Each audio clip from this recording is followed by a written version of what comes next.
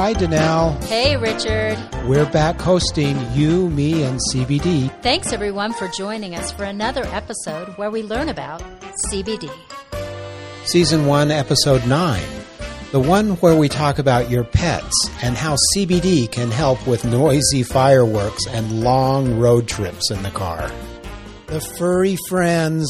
Our babies. Danelle. Fur babies. We, both of us have dogs, right? That's true. Yeah. My dog's name is Huckleberry. We just call him Huck.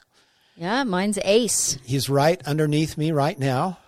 And your dog, what kind of a dog? He's a dachshund. So he's a mini dachshund, and he is a pretty chill dog. However, there's a lot of times where he gets quite hyper and very intense in his barking moods. He also can find himself in the shakes, where all of a sudden you look over and he's just shaking and you're thinking, what happened to get him there? So have you always had a dog? Have you always had a pet? I've always grown up with dogs. Yeah. I've grown up with big dogs, little dogs, macaws. If we're getting into pets, I had a tortoise. His name was Rodney. He was the same age as my little brother, so he's like 40-something now. You don't need to calm turtles down any more than they already are. Say what? You don't need to calm turtles down anymore. Yeah, he's a tortoise, but Rodney would he'd tell you when he wanted to eat. He was very smart.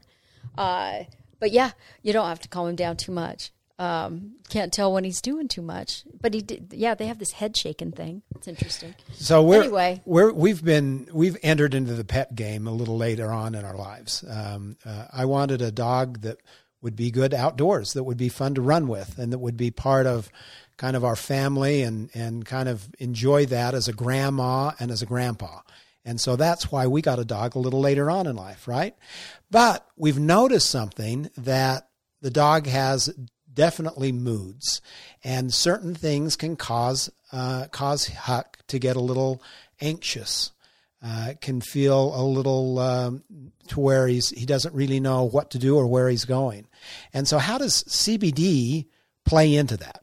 And that's what we're going to be talking about. Right, and that's why we need our guests who are back. We've got Blake Smith and Jeff Dunn here to talk a little bit about how to help our other family members cope in certain situations. You guys just heard Richard's question. Yeah. Any thoughts? So I as pet owners, I think we know that our dogs and our other pets can sense what's going on with our lives, and just given the pandemic and a number of other things, we've heard that it's been a little rough on pets just like humans as well, and there's enough data to suggest that CBD works for anxiety and some of these other conditions in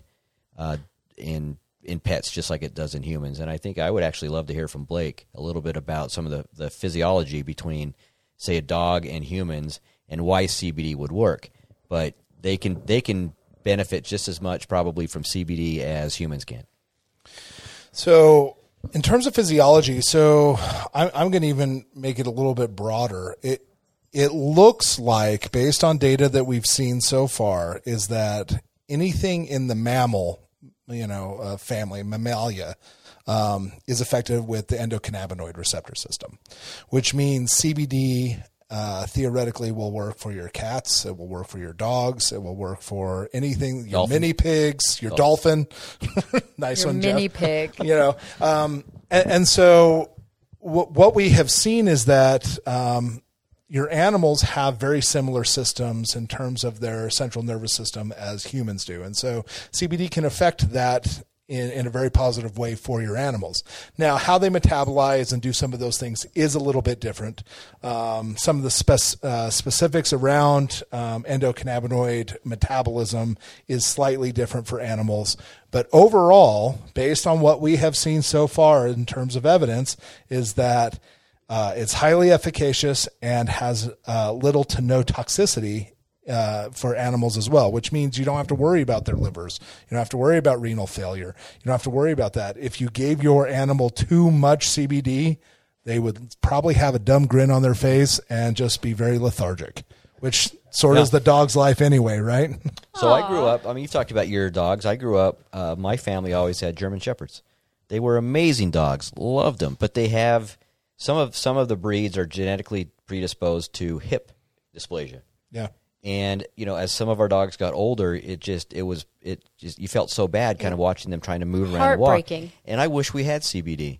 Oh, because yeah. that would have been so much better for them, and would have just helped their quality of life at the end of their life. I like to talk about like actual quantitative data and so forth, but I'm going to delve into the realm of anecdotal data for the moment, because I have so many friends whose dogs are towards the end of their life, and they were worried about having to put them down. They couldn't walk anymore. They wouldn't go around the block. They didn't really want to eat.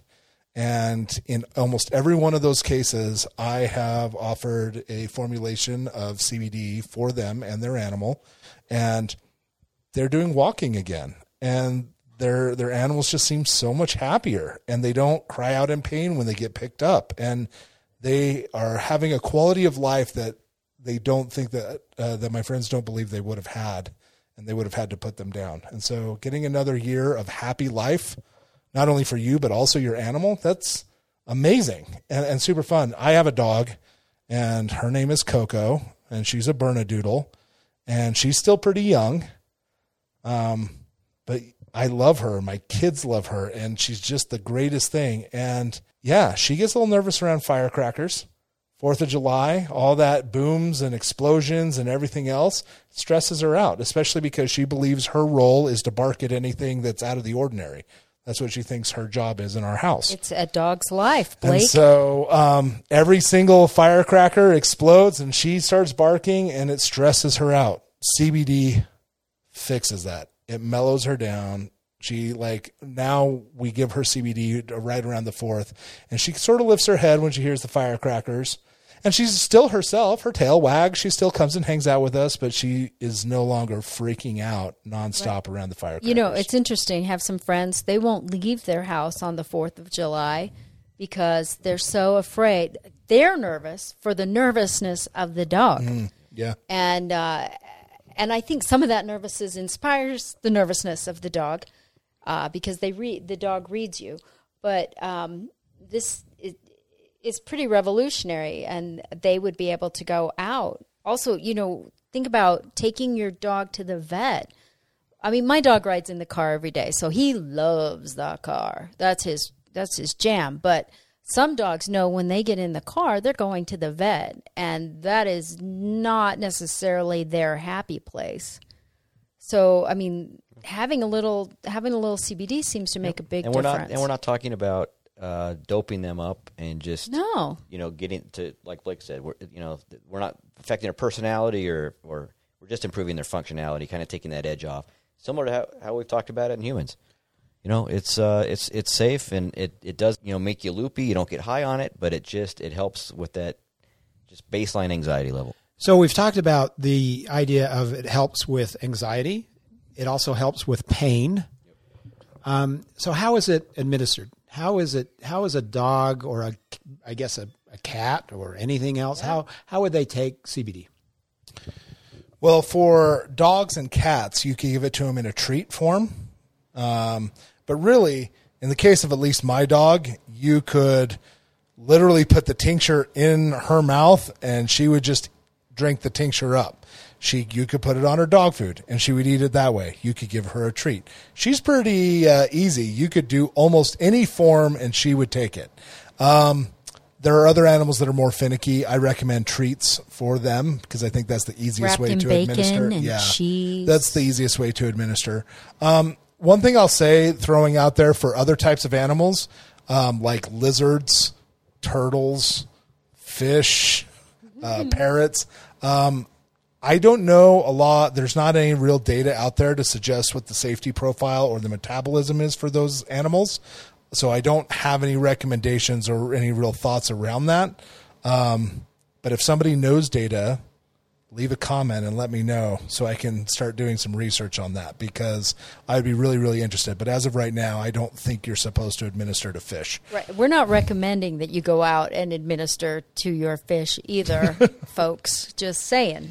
So I think it's also important, though, to point out that dosing is an issue. We talk about that a lot in humans, and so a little dog versus a German Shepherd, like our dogs, it's the dose is important to understand, just like a big human versus a small human. Right. And that's where I think, Blake, the route of administration and how you do it is probably going to be different, right? Because the treats by themselves, I think maybe are more of maybe a behavioral influencer, where bigger dogs, it's probably more cost effective to use the tinctures because you have to get, again, certain levels, blood levels, for it to be effective. That's an extremely important point, and I'm in complete agreement with you.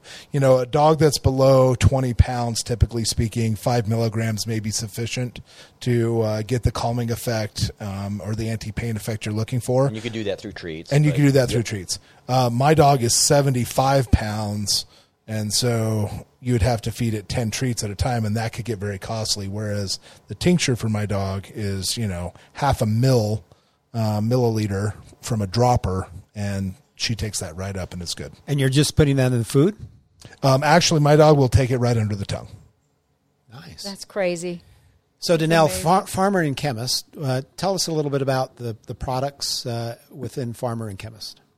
Well, we have a really great dog treat, and it's called Rough Days, and that's what we kind of wrapped it all up into that one statement, Rough Days. And they're great little treats. And my dog likes them. Ace likes them a lot. And they're just small and beefy and tasty. And you can get them in a 50-pack or you can get them in a 100-pack. So we're going into a season here. It's in July, so there are going to be a lot of fireworks. People are going to be traveling. People are going to be in there with their dogs, going on trips and things like that. There's as we talked about, there's pain, there's anxiety, all those things. Plus, people are cooped up with their dogs right now. Yes, these dogs are having anxiety for having people around that they haven't had around. Right? Yep, they do sense it, and so it's nice to know that we're having this conversation. CBD is a great way to help kind of control some of those things with our pets. So I think just to wrap up, I think it's important, though, maybe we could leave the listeners with, just, again, a full understanding that you can put this in their dog food. It's easy to do, and it's going to work, right? Yeah, that's absolutely correct. And, your dog will eat it on their dog food, no problem. In fact, my experience has been, at least with dogs, it's much harder with cats. Cats tend to do better with treats, but dogs, pretty much you can put it on anything, a little piece of cheese, and they'll take it. Now, before we leave, I remember once, Blake, you said it won't work for what type of animal? So that was based on what we know from data. As far as I know, it doesn't work with birds. Oh, birds. Yeah. So I was thinking that like a reptile. Yeah, we don't have any data on reptiles either. I have no idea. But also, if you look at the evolutionary history, birds and reptiles are very close. I don't know that I Dinosaur, would. Yeah, I don't know that I would give it to my iguana. He doesn't want it. Your iguana, wanna. My turtle doesn't need to be calmed anymore. No. She's pretty good. Rodney, my tortoise, might have. Yeah. My turtle's name is Miss Petunia, by the way. You have a turtle. Yeah. Oh, yeah. Snappy? Box? It's a box turtle. And she also tells us when she's hungry. She goes and climbs in her food dish. And she will only poop in her water dish because she wants us to change it. Smart turtle. She's a smart turtle, Miss Petunia. Right. Listeners of You, Me, and CBD at Farmer and Chemist, we love our pets. Yep, we love all animals. Thank you for listening to You, Me, and CBD. Please refer a friend or write a short review. And if you're in the Salt Lake area, we would welcome you to come by our Farmer and Chemist store. Or you can always go to farmerandchemist.com.